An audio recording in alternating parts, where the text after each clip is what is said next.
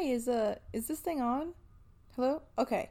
Well, my name is Cheyenne Tyler Jacobs, and I am the host of As I Was Saying podcast. Consider me your best friend that's not just going to let you sit there and think problematic thoughts. So sit back, relax, make sure you're following us on Instagram, As I Was Saying podcast. Follow me, She Will Speak, and let's get it popping on this week's episode. I call a ceasefire to the war you've been trying to create since the day you decided you were going to use our bones to lay down the foundation of this stolen land, a land which marked your ways as strange, a land that called you an immigrant, even though when you tell the story, you like to make it sound like you were indigenous. And we all know you took us and packed us up closely because to you, we were just merely imports, you see. The bond of the black family is something you continuously try to break because even though someone is not our brother and sister, you know we still will treat them like they are brother and our sister. So I have to ask you, why do you keep requesting I serve my brother to you? You see, I've come to learn even in my professional settings that my young black brothers are not allowed to have these loud white outbursts. You might just butcher them. And then you send me to teach them silently because God forbid a black girl agrees with a black boy. You might just write us down on your dinner menu as a dessert special. Apparently, we are a meal that feeds the whole family, you see. I never knew the blood of black tasted so good to you, but I shouldn't be surprised. I've had so many touch my skin and my hair, praising me for my exotic features.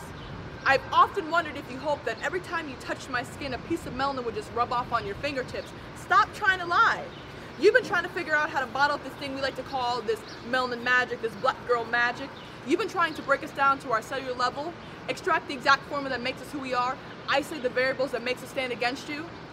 You see, that's why I tend not to trust the history books because they'll never tell you that our blood saved lives. Continuously leaving out straight facts, let me guess. Your teachers never taught you about Henrietta Lacks, right?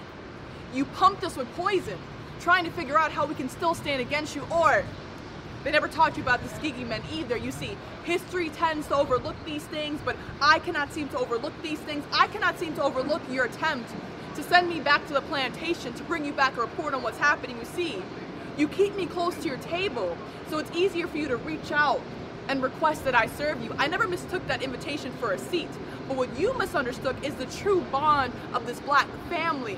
Yes, we have a ways to go, but we still are fighting for freedom. But you still will probably request that I serve you.